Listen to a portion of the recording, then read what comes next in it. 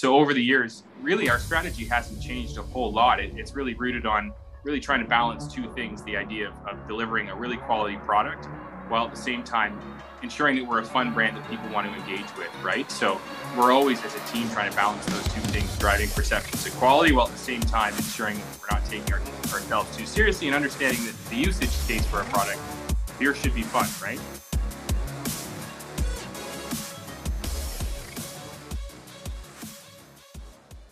All right, ladies and gentlemen, welcome back to another episode of the Beer Got Me Here podcast.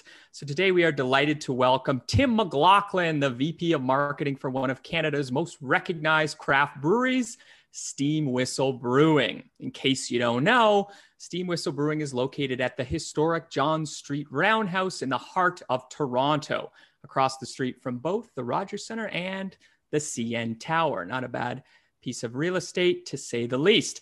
The brewery opened its doors in 2000, initially priding itself with specializing in its one premium style of beer, the Pilsner.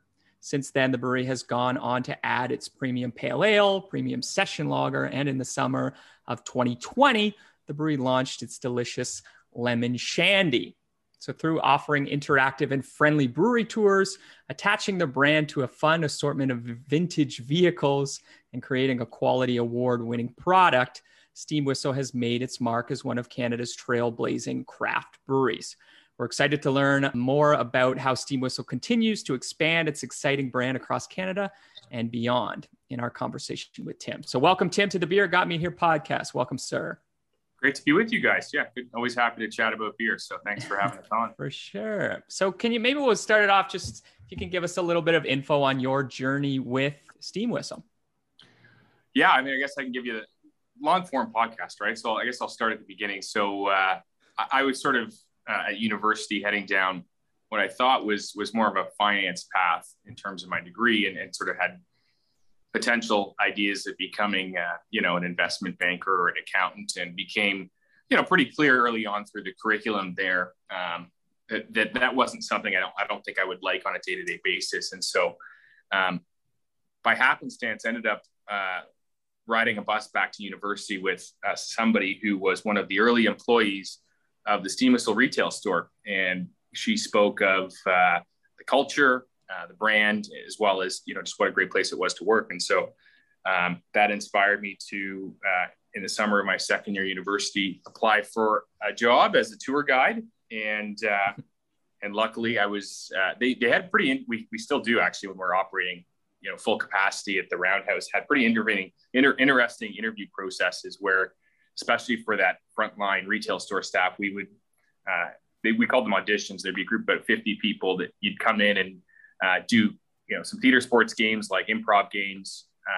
And really part of the test there was to make sure you were comfortable talking in front of people if you're going to end up doing, tours of the Roundhouse for customers. So through that, was able to get a job as a retail store employee. So spent a couple summers serving beer, doing tours, also working some of the great events that we'd sponsored offsite. So things like, in those days, we were working closely with Rugby Canada, a couple of their test matches, and a whole bunch of beer festivals, that kind of stuff. And obviously fell in love with the industry as well as the company and the brand. And so it became pretty clear to me it was a place that I really wanted to kind of apply myself and continue to grow my career. And I've done a whole bunch of things here at Steam Whistle over the years.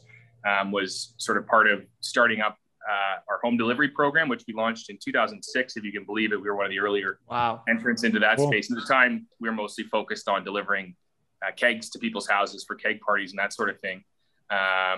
So we had a hand in that, and then sort of led all of our kind of experiential marketing, sort of partnership, sponsorship activity. So that's sort of my first foray into marketing. But I've sort of worked in almost every department, worked the line a little bit, worked in distribution, and then have kind of been focused in the marketing team for probably the last 12 or 13 years.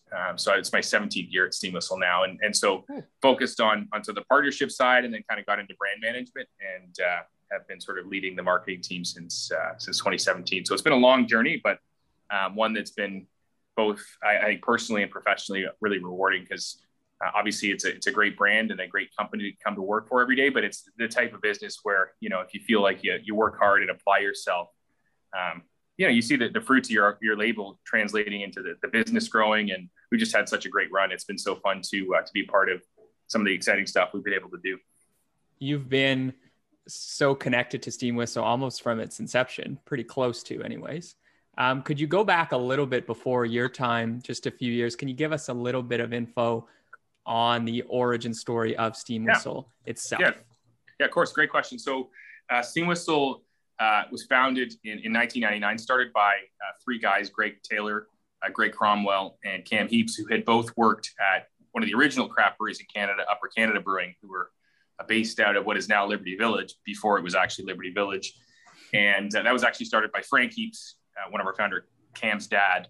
And that business was very successful. They did a great job sort of being pioneers in the industry, and were able to really grow the brand and grow the business, and reached a point where I would suggest maybe their most direct competitor, Sleeman, saw an opportunity to acquire the business. And they did that, I think, obviously because they liked the brand, but I think they saw Upper Canada as a real threat. And in doing so, purchased the business, and over the next couple of years, went through and as so happens in a lot of these kind of situations, a lot of the key people ended up losing their jobs, and all three of our founders, Cam, Greg, and Greg, were fired.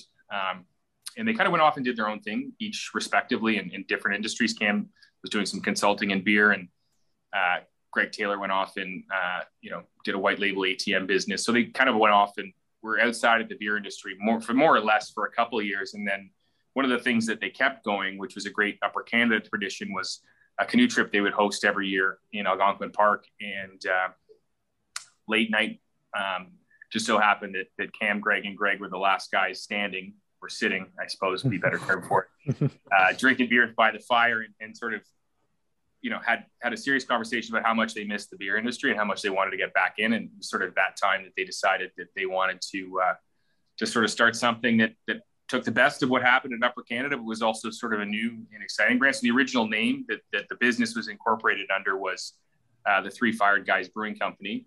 That's sort of a tribute to where the business came from, where the brand came from. And although we decided to end up going with Steam Whistle officially, the bottom of every single Steam Whistle bottle is still embossed with the 3FG emblazonment, which sort of just signifies kind of the foundational story. And we ended up settling on the name Steam Whistle as the founders were sort of thinking about, where the business was going to be housed. They were looking at some buildings, and one of the places they checked out was what's now the distillery district. And they were standing on top of the roof, and they said, wouldn't it be cool if we had a steam whistle that we could blow every day at 5 o'clock, sort of that retro look and feel that they were trying to emulate with the brand in general. Right. But also it would be really fun if we had a steam whistle to ring or to sound every day at 5 o'clock, to let everybody know that's working in the towers downtown Toronto know that it was time to stop working and time to have a beer. And it was sort of that eureka moment where, figured that was a pretty good name to actually call the beer and the brand. And so as a result, that's where we ended up tacking, and obviously it's been pretty successful. So yeah. Great stuff. So cool. Yeah, I know. Origin story. We were talking beforehand, all three of us, we've been on the Steam Whistle Brewery tour. It's nice. It's quite the tourist attraction. Like if you're new to the city, or if you want an activity before a Blue Jays game, or if you're going to the CN Tower, throw the kids up there and mom and dad can go over to the brewery. Like, you really established yourself, I guess this is a pre-pandemic statement, as like a tourist attraction in downtown Toronto. Like, you're kind of up there a little bit more for adults, but you're up there with like Ripley's Aquarium and a Blue Jays game and the CN Tower. Like, most definitely prime real estate. Yeah, you've kind of, like, it's just your spot. You are so at such an advantage to where you from day one it was always something that we always tried to do, which was to use our brewery as sort of a social hub to try and contribute to kind of the cultural fabric of the city, for lack of a better word. And so that was something we always did. So, right from the early part of Steam Whistle, we were hosting art shows on a monthly basis. We started hosting events, which is a big part of what we do. And then the tour piece of it's been huge. We put about 150,000 people in a regular year, obviously not this year, through the building a year on tours and events. And so it's been a great opportunity to create those meaningful connections to the brand and give people great experiences with our beer. So it's certainly been something we've been known for and something that we take really seriously and very much looking forward to getting back to once we're safely and responsibly allowed to. So, and it has become a huge tourist attraction, which is, I suppose, not that strange. There was a period of time where we were number one on TripAdvisor as far as attractions go in the city of Toronto. I think it was about 2 years we sat at actually number one. And I think we're still in the top 10, which I think speaks to the quality of the tour experience, perhaps the lack of quality of other tourist attractions in the city. Although, the Blue Jays must have sucked that year. That's probably why. They're just like, just go to Steam Whistle. Don't even bother going to a Jays game. Exactly. I'll say our neighbors at Ripley's do a pretty good job. They're pretty new, and this was prior to them opening. So they're good friends and partners of ours. Yeah. So it's interesting, though. It's been amazing to see the city grow up around us, because when I first started at Steam Whistle in 2004, where the brewery is, it's obviously a beautiful location. It was always right across the street from the Rogers Center and the CN Tower. But where we sit on Bremner Boulevard, that had just opened. I think it opened the year the ACC opened. That road was new. So all of the land, like directly adjacent to the brewery, was actually pretty much unbuilt at that time. Yeah. And, in the last 17 years, we've seen the South Core area kind of build up around us, all kinds of office buildings, condos, and people are going about their lives in that area. But at the time, it was sort of this pocket of really sort of like a ghost town in the middle of the city. Obviously, it was still a great location, but it's been amazing to see sort of how much this area has developed around us. And obviously now we're so well positioned to be in the heart of all the action, which is great. For sure. Yeah. That's awesome. I love that you talk, like, for instance, I've been on the Steam Whistle tour. I can't even count how many times now. And it's always great. Oh, maybe, by the way, are guests still allowed to pull the whistle? I think last time they are. Of course they are. Good. Maybe they just we didn't have that opportunity. Nobody brought that up when I was there. Well, it used to be when I was on the tour. So when I was working in the retail store, we were much more liberal in terms of the amount of samples we would hand out to. It's now 2 samples usually per tour.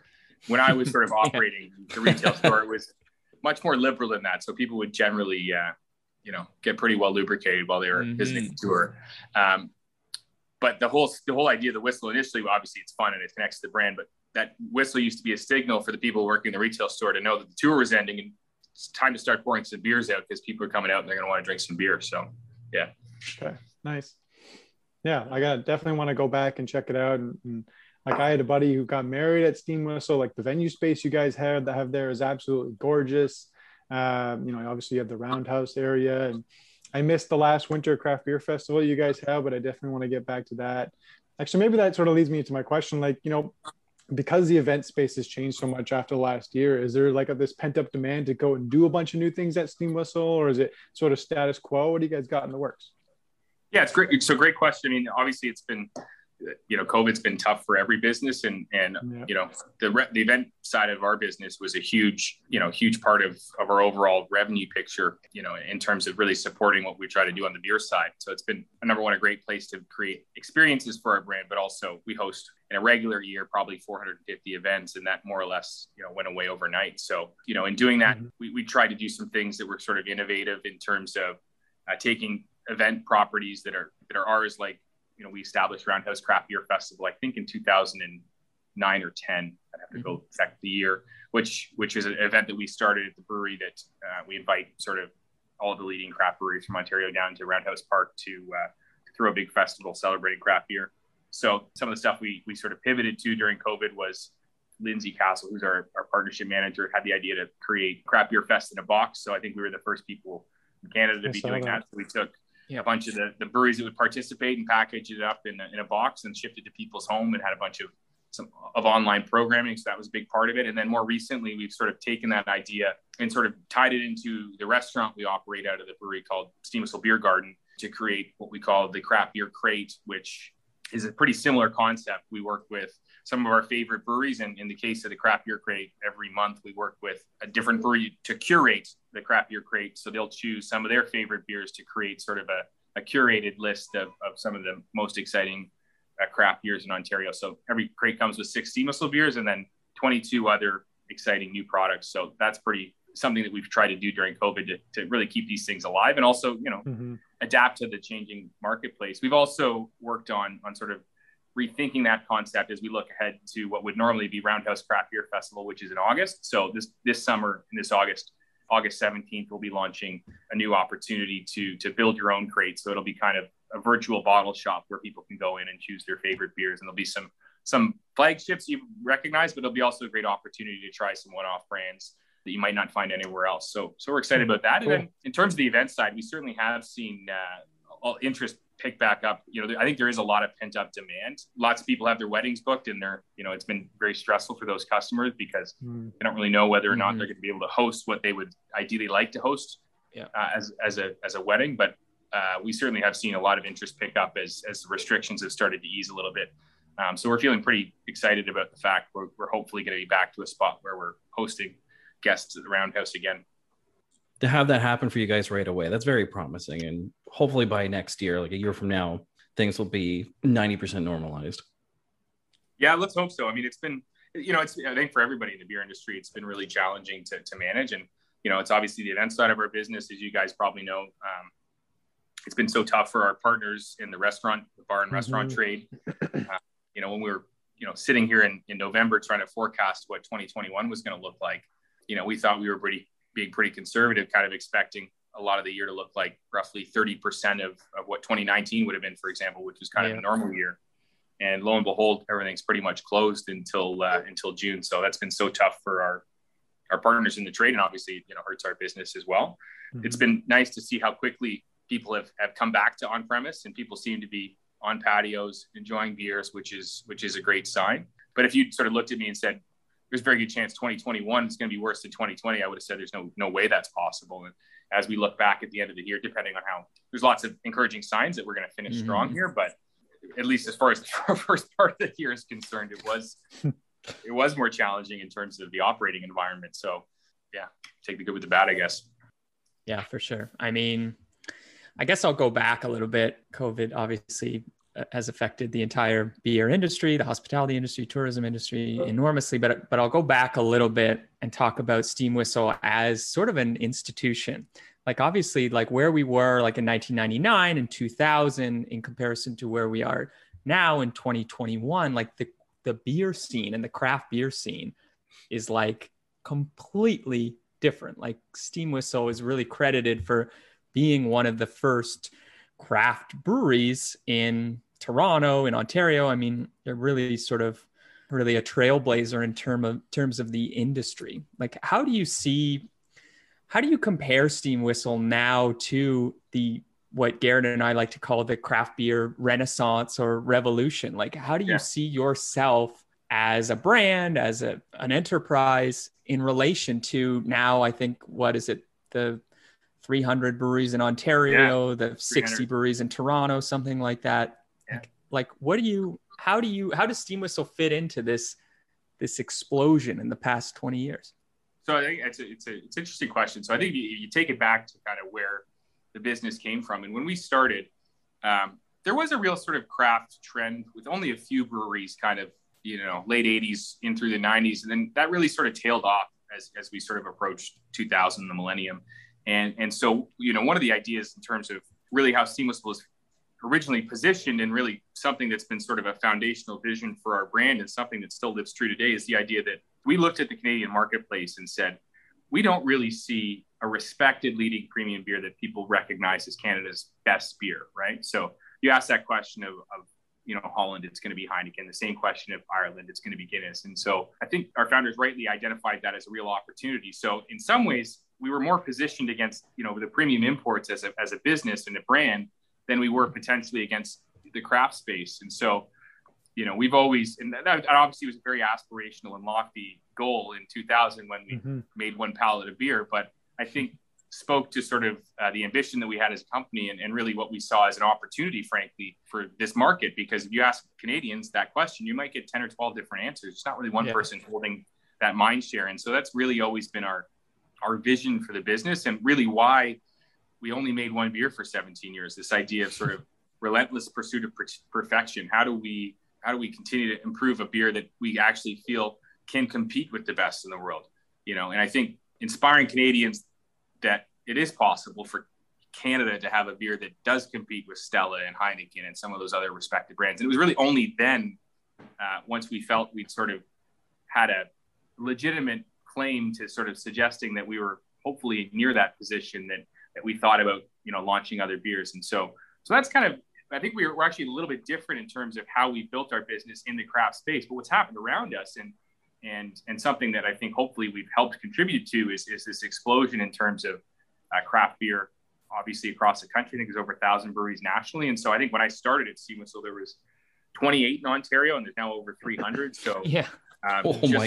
Exponential. The growth has been absolutely crazy. And I think, our position has always been that the craft segment as a whole is going to be in a much better spot if we work collaboratively to help grow the segment overall. And that tide hopefully floats all boats. So we've always tried to hopefully be a leader in craft and try and create an environment where craft breweries can thrive, obviously in Ontario, but we're very much focused now on creating an environment where craft breweries can thrive nationally. It's very hard for craft brands to sort of move beyond their provincial borders and find success. And so more recently, we've started a partnership with Phillips Brewing, which is sort of a reciprocal. They're the leading brewery out of BC in the craft space to sort of work on, how do we work collaboratively to help create an environment where craft breweries can thrive nationally. And so it's kind of an interesting thing in terms of our brand, because we're fundamentally always going to be a craft brewery. It's important for us to retain our craft credentials. And I think maybe some people, especially in Toronto, where we're more established, sort of look at us and go, are they still craft? And I think it's a fair question, but we're still making craft beer. We're still independent. We still use only all natural ingredients. So I think we have all of the craft credentials, but we're also, frankly, we're never going to be the brand that's making double-barreled cherry stouts or, really sort of cutting edge, what some people associate with craft beer. Our approach is always to take styles that we know customers love, like Pilsner, which is the largest style in the world, and really focus on a challenging style to make, because it is one of the harder styles to make, because you got to be so precise in the brewing process and do it in a way that allows hopefully new drinkers who might be new to the craft segment to just sort of dip their toes in the water. Because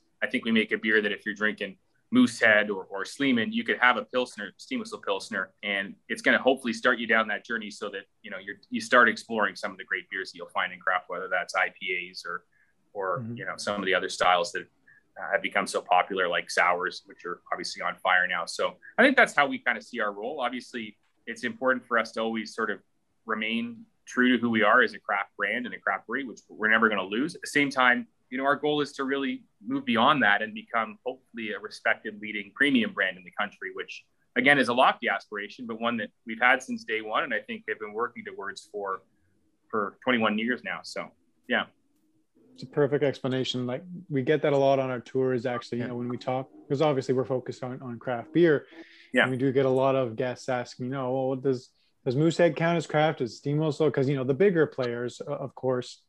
But that's a great explanation. The credentials, I like how you put the credentials. I think I might steal that as an explanation, because that's, you're still doing what you started off doing, and, that makes you craft. So I like that. That's really good. It is interesting in Canada. Like in some ways, it has been associated with size here. Whereas, if you look at the U.S., like Sierra Nevada is a massive brand. No one's looking at Sierra Nevada going, those guys aren't craft anymore, right?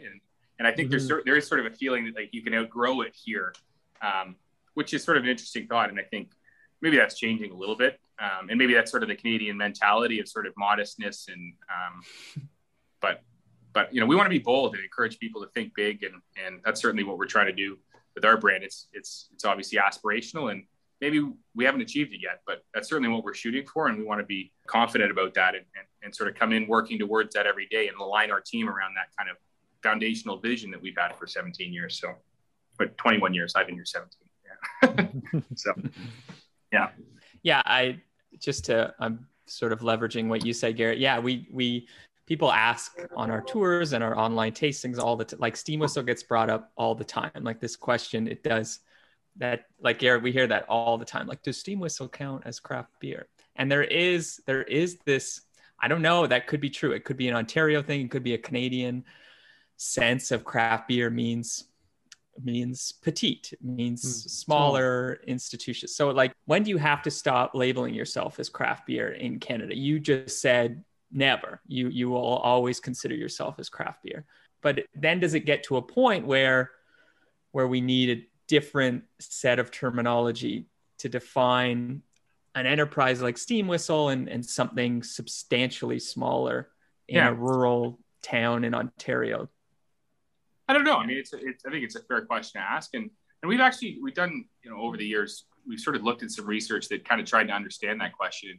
And the people that we've talked to in terms of the researchers, we're kind of surprised that normally when you sort of think of a category, there's usually like two or three things that bubble to the top in terms of things that people associate with that category.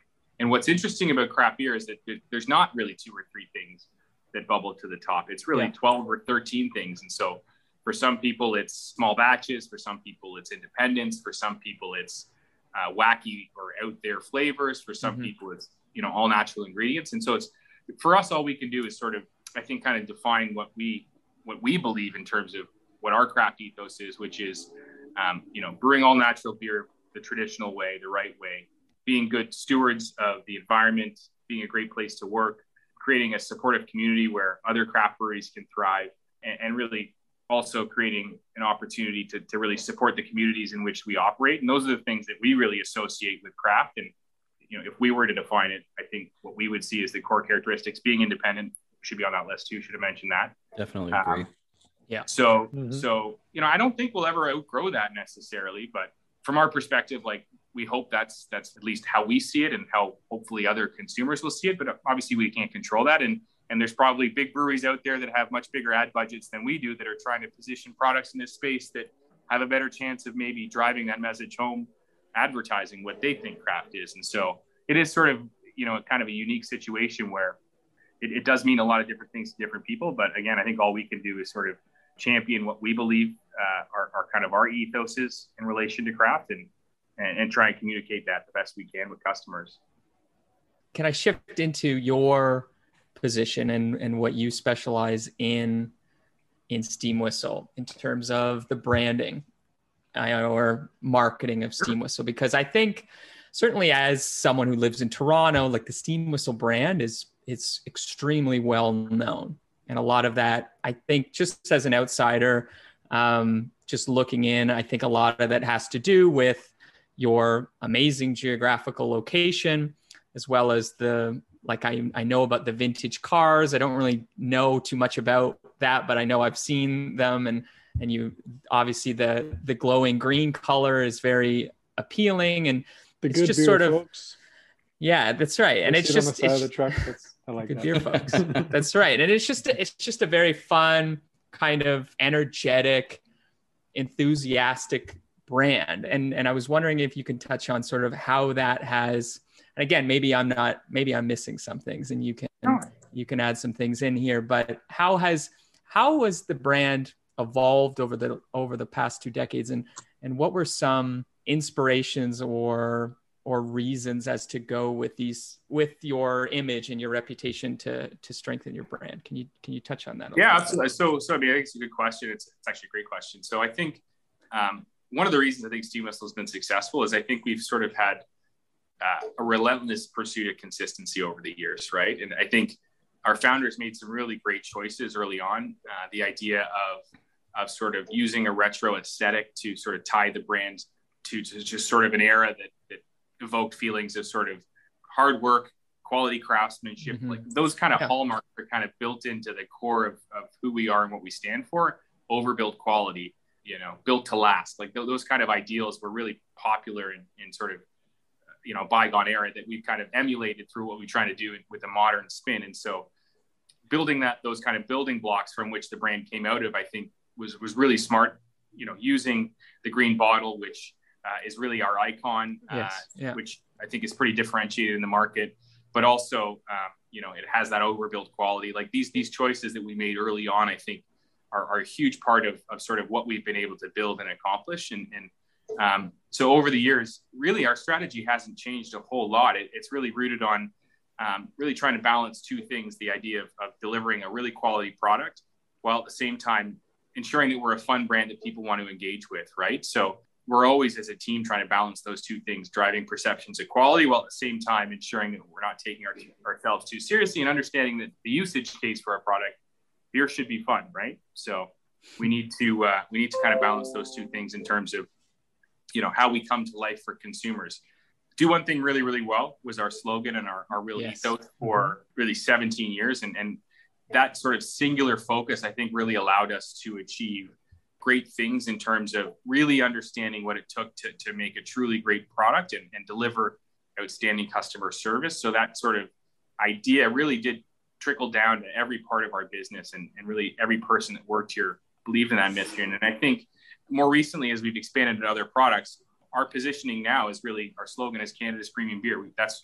We feel like we've arrived there. We feel like we've achieved that. Now, it's not up for us to sort of stake our claim there. Ultimately, that position lives in the hearts and minds of consumers, but that's kind of where we sit now as a brand. And so for us, it's about creating, meaningful experiences with our product in fun and engaging settings. So that's been a huge part of how we built the brand. So if we think about, so we sort of talked a little bit about positioning of sort of trying to carve out some white space around this idea of being a leading Canadian premium brand. That's kind of where we're positioned. But in terms of how we brought it to life for consumers over the years, it's things like those fun touch points, like our retro vehicles, things like our focus on sustainability, so limiting our environmental footprint through brewing, things like experiential marketing. So we've sponsored over the years literally tens of thousands of community events, right down from a local art gallery opening to independent film festival to the Junos to now our partnership with Golf Canada and the RBC Canadian Open. And so as we've moved along, we've tried to find new and engaging ways to just sort of put our brand in people's hands in the right situations. And we believe so much in our product. We know if we can deliver those opportunities to get people drinking our beer in a great situation, our feeling has been it's going to translate to sort of long-term affinity to our brand. And so yeah, that's kind of like the Cole's Notes in terms of where we started and where we've gotten. But I think part of the reason we've been really successful is just the consistency we've been able to deliver. Like, our strategy hasn't really changed across that time. I think everybody that comes to work here knows what we're trying to do every day, which I think really allows us to pull in the same direction when we're going out there and trying to win in what is now an extremely competitive marketplace. So yeah, I don't know if that answers the question, but sort of long-winded way around it, but yeah. I do love the irony behind, because you mentioned earlier creating something built to last, and this is coming from 3 fired guys. Yeah, that's it. I think this time around they didn't want to get fired, right? So that's right. Yeah, it's like, we will make this last. Yeah, exactly. Yeah. What about in the last, since 2017, since Tim McLaughlin took the helm of marketing with Steam Whistle, has there been any changes? I guess you were there, like, you've been in this role during the addition to 3 new beers. Have things changed a little bit? Have you had any inspiration in developing any initiatives? Is there something we should look forward to that's coming up? So yeah, I guess, I mean, so I think big picture, like, our focus is still on our flagship Steam Whistle Pilsner. And you've seen more recently us try and create excitement for our fans and, frankly, some of our key customers like the LCBO through things like some of the partnerships we've engaged in. So you guys are probably where we sell and brew and distribute New Belgium Brewing's products here in Canada. So Fat Tire, Amber Ale is one of the original, the OG craft brands from the US. One of the, I think it's the 4th largest craft beer in the US. We brought to market here in 2019. We've more recently brought Voodoo Ranger, which is part of their IPA family. It's the fastest growing IPA family in the US. So have tried to create new opportunities for partnerships that we think, with partners that we really think align to sort of our values, this idea of sort of high quality brewing, but also sort of that sustainability ethos. They've been an amazing partner. And in doing that, we've learned so much about how well they operate their business that has really helped us, I think, up here. So it's been a really rich and mutual partnership. And then more recently have expanded into, obviously you talked about the pale ale and the session lager, trying to understand not only what type of beers, excite us, but also really trying to understand, like, how do we create some new products that are going to excite consumers and really fit the market well, while at the same time that, not undermining what we've done with Pilsner. So, like, the hallmarks of a Steam Whistle beer, balance, drinkability, those are things that we thought were hugely important in terms of anything that would come out under the Steam Whistle banner. So, again, we wouldn't go and do nothing against double barrel cherry stouts, but we felt that those were kind of the hallmarks of a Steam Whistle beer that were important to us. And so in doing so, we were very careful to, number one, understand whether or not our fans, after saying Do One Thing really, really well for 17 years, wanted another beer from us. And the resounding answer to that question when we asked them was yes.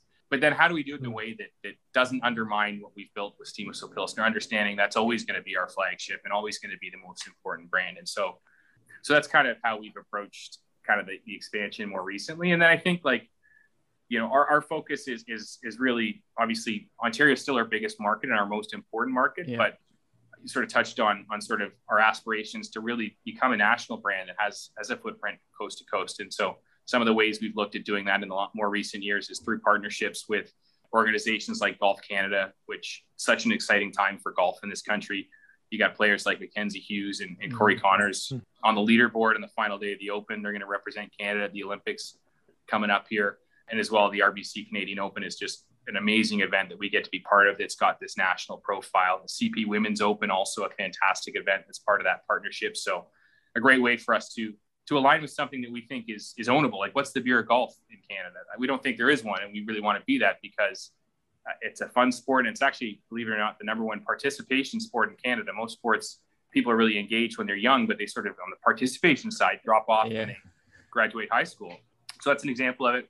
We're also partnered with Alpine Canada, the Canadian national downhill ski team. So there's going to be a lot of excitement going into Beijing this winter as the Olympics are following on the heels of the Tokyo Olympics really closely here. So we're excited by that. And then for the first time this summer, we're partnered with the National Bank Open presented by Rogers, which is obviously Tennis Canada's flagship event. And as well, feeling like we're getting involved with that sport at a great time with, you know, some of the amazing Canadian tennis players, obviously Bianca, but now Felix Auger-Aliassime and Denis Shapovalov. It's just a really exciting time to be part of tennis. And so sort of touched on the beer side, but those are some of the things we're trying to do on the brand side that hopefully will help us continue to just sort of retain who we are, but also bring our brand to sort of a premium audience that's sort of maybe a bit more broader and hopefully give us some profile in markets where we're maybe a little less visible than we are, you know, in Toronto, where we've got the Roundhouse. We think aligning with some of these great Canadian properties that are real passion points for Canadians, we think makes a lot of sense and something that personally, you know, our team's really invested in and really excited about. So, yeah. But I don't have any hints on the beer side, if that's what you're hinting at. So not yet. But we're having those conversations now. Yeah. It's probably unlikely going to be another Steam Whistle beer at this point. But no hints to drop there yet. Soon though. No. Milkshake IPA is coming. I think this podcast needs to create a petition for if we need a beer of golf, it has to be Steam Whistle. I can't think of any other company that should be the beer. Yeah. Well, exactly. And I mean, your color scheme is green, so it's already written in the stars that you're the beer of you're the beer of golf, right? So and I think it's like, I mean, it's something. I mean, it's just to touch on sort of why we think it makes a lot of sense, and I appreciate you saying that. Like, it really is something we believe in, and I think for us to carve out some mind share there, like, we really do need to be a true supporter of the game and really contribute to golfers' experiences with the game in a way that improves it in such a way that they associate us there. And so for us, it's been a really big focus sort of from every area of our business we've tried to tie in golf. So we're trying to have our sales team go build distribution in golf courses so that we're actually available at the course level. You know, we're executing it in retail by putting golf balls in our cases at the beer store and putting a golf themed can, leveraging, you know, the Golf Canada logo in LCBOs. So it is, and then experientially, we're doing golf activations, hopefully when we're able to, in places like bars and restaurants. So it really is kind of a holistic approach that hopefully allows us to kind of contribute to the game in an authentic way that hopefully will translate to us, hopefully having that mind share with people. But again, I think we got some work to do to get there. But can you imagine one day the tee box is like for Steam Whistles, like two little steam whistles on either side that you're teeing off between? That would be the best smart. Image to see. That's smart. I'm telling you that we're going to create a petition for this. This is going to happen. All right. I'm already envisioning it. I'm on board. Yeah. We'll get it going, Tim. We will. Let's do this. Tim, in terms of distribution, a brewery of your size, of Steam Whistle size, where in Canada can I not find Steam Whistle? Or where hopefully hopefully nowhere. I mean, we're more or less available coast to coast. You know, our biggest markets are Ontario, Alberta, BC. Really strong distribution in all of the maritime provinces, the Atlantic provinces. We're available in Quebec. So we're actually available even in Nunavut. So we're actually available in every province and territory across the country. Now, once you get further afield to places like Nunavut, we're more or less only available in a few select government retailers. But you should be able to drink a steam whistle on Vancouver Island or on PEI or hopefully wherever you travel in this country, you should be able to find us. So, yeah. I don't think you're in our grocery stores yet. I'm on the Quebec side. I haven't seen you in some grocery stores, but I think in convenience stores that specialize in more beer. We do have some listings at Pervigo and Metro. So keep your eyes peeled and just keep bugging your beer captain in those stores. I can try my best. Dan, that'd be great. Yeah. Tim, what about foreign markets? Is there any push? I know that gets really difficult, sometimes impossible. Where on planet Earth can I find steam whistle beer? So currently we are still only available in Canada, and that's something that's been a very conscious choice. There's obviously some breweries that are much smaller than us in size that have made the choice to go to the US. I mean, it sort of goes back to that foundational aspiration of really trying to become Canada's premium beer. And we felt if we were able to sort of establish that positioning here in Canada, that would be such a great, amazing launching point to sort of, spawn our international expansion from. So if we can, develop that mind share with Canadians, we really feel that our position as we think about expanding internationally is going to be so much stronger. But as well, I think, we've obviously had conversations with a lot of players, especially in the US and in some of the states. There's a lot of demand for steam whistle in places like Michigan and New York and sort of some of the border states. So certainly conversations we had, just not to this point, given all of the other priorities we have as a business. That's something we've executed to this date. How do the laws work out for that?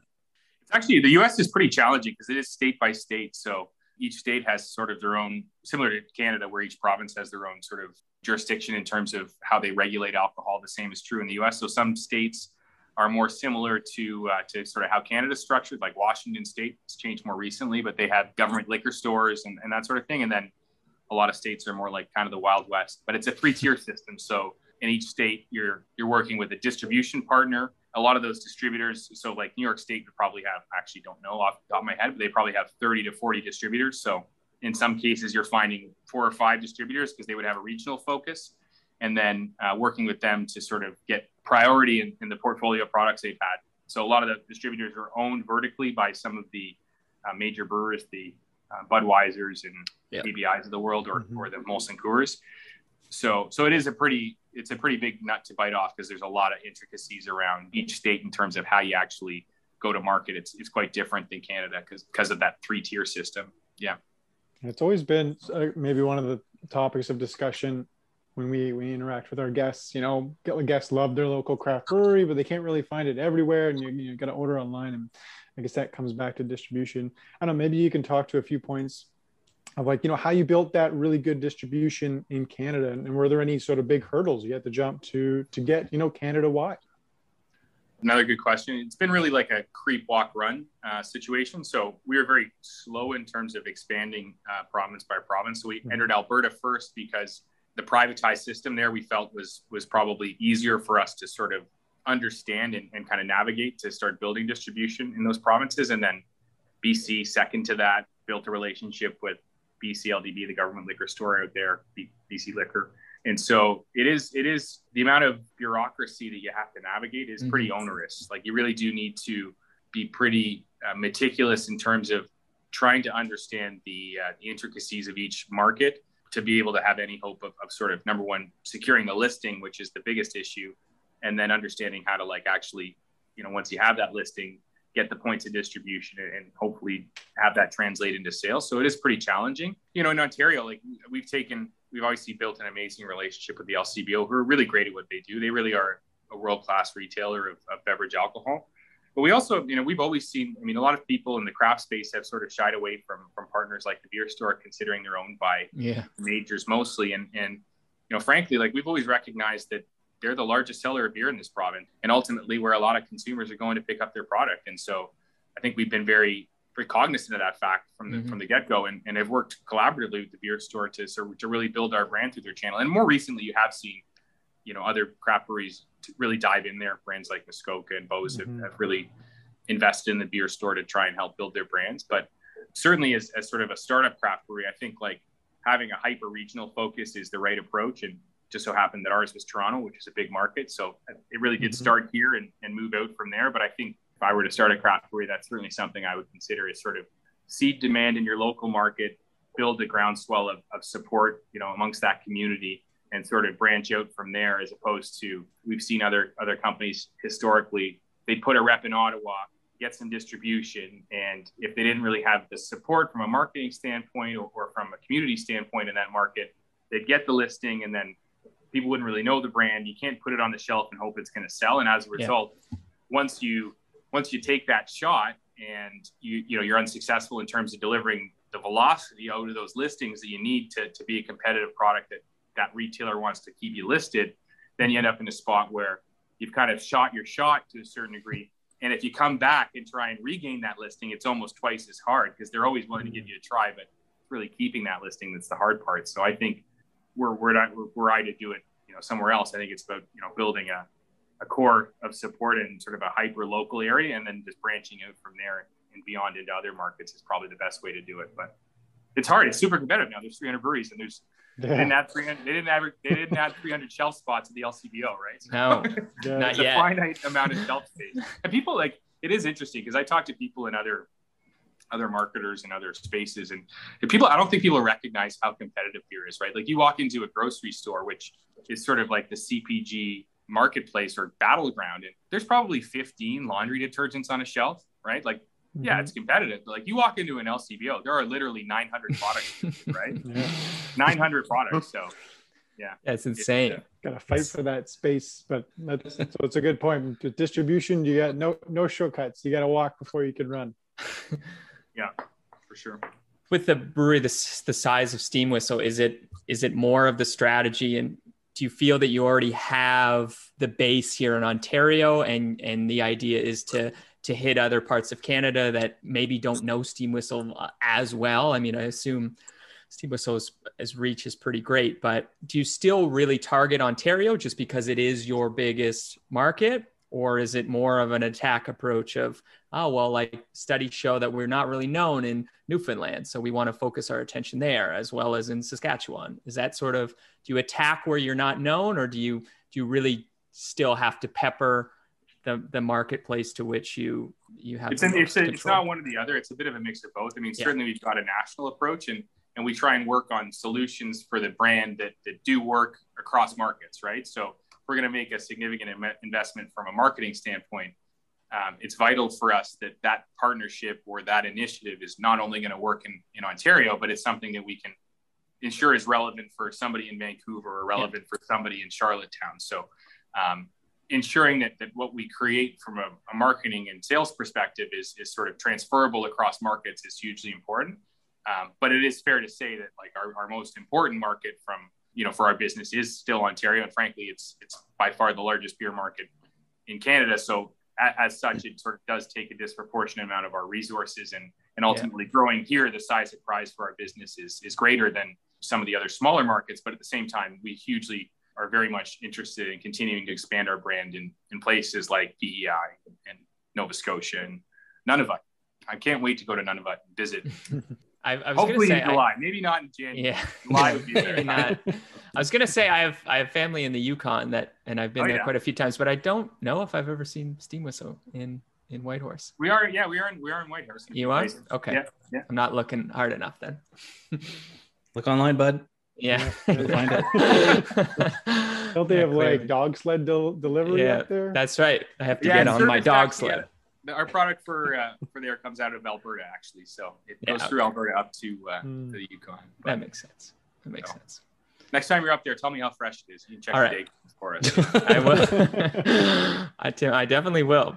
I'll email you. Yeah, well, I wanted to ask you that too, and maybe this is digging a little bit too deep, but you mentioned how competitive the industry is. It's just enormous. Before COVID, I think we saw stats of the like from 2010 to 2019, like the typical year you'd sit in between like 17 and like 23% growth in breweries across the country as well as in the province, similar trends. Like, I guess I'm asking you in terms of the whole market in general, where do you see breweries, craft breweries in let's focus, I guess, in Canada. I guess if you want to focus specifically in Ontario, like where are we going to be in 2031?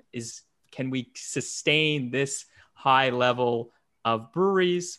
Is it kind of similar perhaps to the Toronto real estate market of like, it's got to pop eventually, but it's just hasn't yet? Like what do you see? Where do you see us in the next decade? I'm not, I don't profess to be an economist. I think that, having followed it very closely and obviously very invested in it, I do think that we're going to see continued growth in terms of the volume in the segment as a whole, as well as the number of breweries. I think you can look at the US as a pretty good proxy for sort of where things go, because they're a few years ahead of us. And I think craft in terms of overall volume has potential to get to 15% of the volume here in the country. And I think that we certainly, in the US, you started to see closures, right? Like there are craft breweries that are not making it and are failing and closing, which is obviously not great for the business or the industry overall. But you're also seeing is there's lots of people lined up to open breweries. So the rate at which new breweries are opening is certainly much faster than the rate at which, breweries have closed. So I think we'll probably see a similar thing here. I think we're going to see, unfortunately, some of these great breweries fall off the bottom, but I think coming in behind them will be some new startups with people that are excited to get into the space and participate in it. And there's lots of guys and girls out there that, want to own a piece of a brewery. So when people are out there looking to raise money, I think it's been traditionally a pretty easy sell. So yeah, I think we're going to continue to see growth. A lot of that growth, frankly, is coming from sort of proliferation. So like when we talk about the volume growth in this space, it's not necessarily coming from the center of these established brands. So for us, it gets harder every year to continue to grow Steam Whistle Pilsner, which is the largest single craft beer brand in terms of volume in Canada on one brand. But a lot of the growth is coming from sort of new breweries launching products that are sort of building volume on the fringes. Now, we're still confident we'll be able to grow our business and our brand, and that's what we're focused on. But I think that's what we're kind of see as sort of these new breweries open, is this continuing of the sort of proliferation on the fringes to a certain degree. You said you think craft can get to 15%. The last study I saw was we're at like 6 or 7%. Is that accurate? Or are we a little bit higher? That's pretty accurate. It's tough to get really reliable national data. And also there's a lot of volume that's not really captured reliably, in the sense that a lot of the direct from brewery sales aren't necessarily captured in a lot of those national roll-ups. And a lot of the home delivery beer that's being sold by craft breweries directly now is not necessarily captured in that. But I would put it, 7 or 8% is probably, could be a little higher potentially, but it's not a bad estimate. Yeah. We're coming close to our hour mark, Tim, so we don't want to take up too much more of your time. Before we do that, Tim, I got quite the unique story when it comes to Steam Whistle. I know that you have a little distribution center in Ottawa. I think it's on, if it's still there, it's on Canantech Drive. And out by the airport. What's that? Out by the airport, right? The airport's, this is in Gloucester in Ottawa. So that's a little distance from the... I'm thinking about our older warehouse, actually. We've had 2 warehouses. So yeah, sorry. Go on. We're good. That's more to it, like the Canantech ones, like in Gloucester, going towards Orleans. But I worked out of Canantech Drive at one point, and we were right next door to the Steam Whistle that's there. And FedEx kept on coming back and forth trying to drop off something, but they would never leave anything there because there was nobody ever at that location. I guess Steam Whistle guys would come back and forth just on random days. And my boss had this idea. I probably shouldn't be saying this at all, but I'm going to anyways. My boss said, you know what, when that FedEx guy comes back, if he tries to drop off that package, I'm just going to say, you know what, keep it with us. We'll call Steam Whistle and let them know that there's a package being delivered that nobody's there to sign. So the FedEx guy comes, we take the package, we call you guys up and say, yeah, you have this package here. So we're leaving it with us.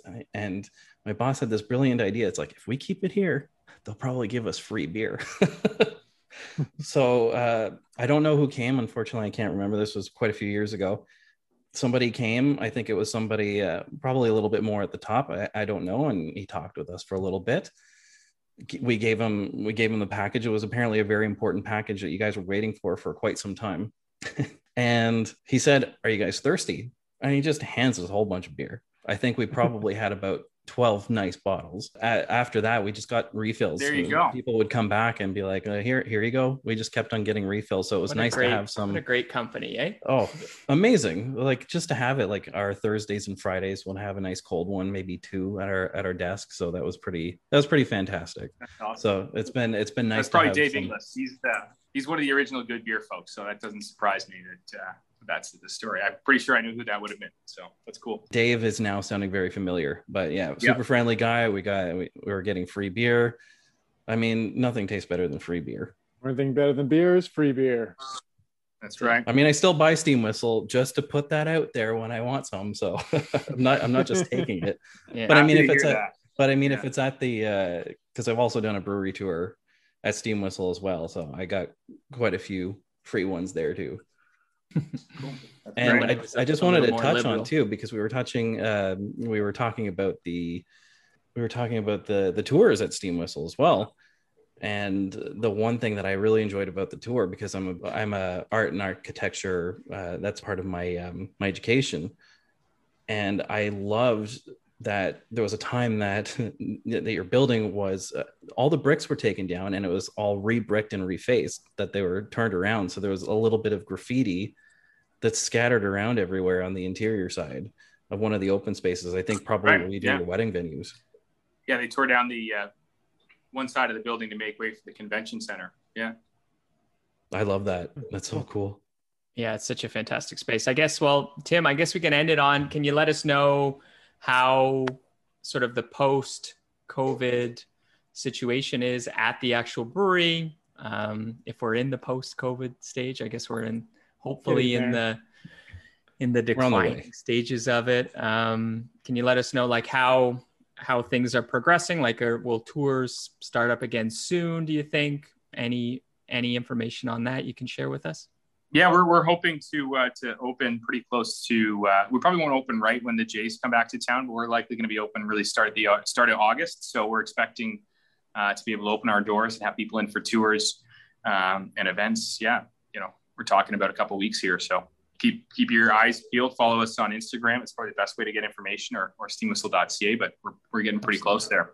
Yeah, cool. So exciting. Okay, well, Tim, thank you so much for your time. Again, we love Steam Whistle. Who doesn't? Thanks for your support, guys. Appreciate amazing. You saying that. Yeah, you guys clearly know the brand, so it's always nice chatting beer, and appreciate all your guys' support. Yeah, I mean, the brand is so well known. I mean, a big tip of the hat to you and your whole team. It's really fun to watch the Steam Whistle just continue to get bigger and better year by year. Definitely a team effort. I got a great group of team people that we work with that come in and bleed green every day, and so always nice to hear that.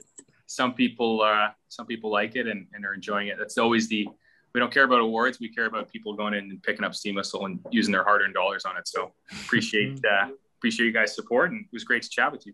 All right, chatting with you too. Cheers. Thank you so much. Tim. We look forward to seeing you next time. Cheers. Cheers. See you at the brewery. Bye. Well, that wraps up today's episode. Thank you for listening. As well, you can help my podcast grow by sharing my podcast with family and friends, and subscribe on whichever platform from where you're listening. Also, check out my Instagram at Beer Got Me Here for beer photos and future beer reviews. For more information on Rolling Hops beer tours, their website and a link to all their media is in the episode description. We will see you in the next episode. Cheers!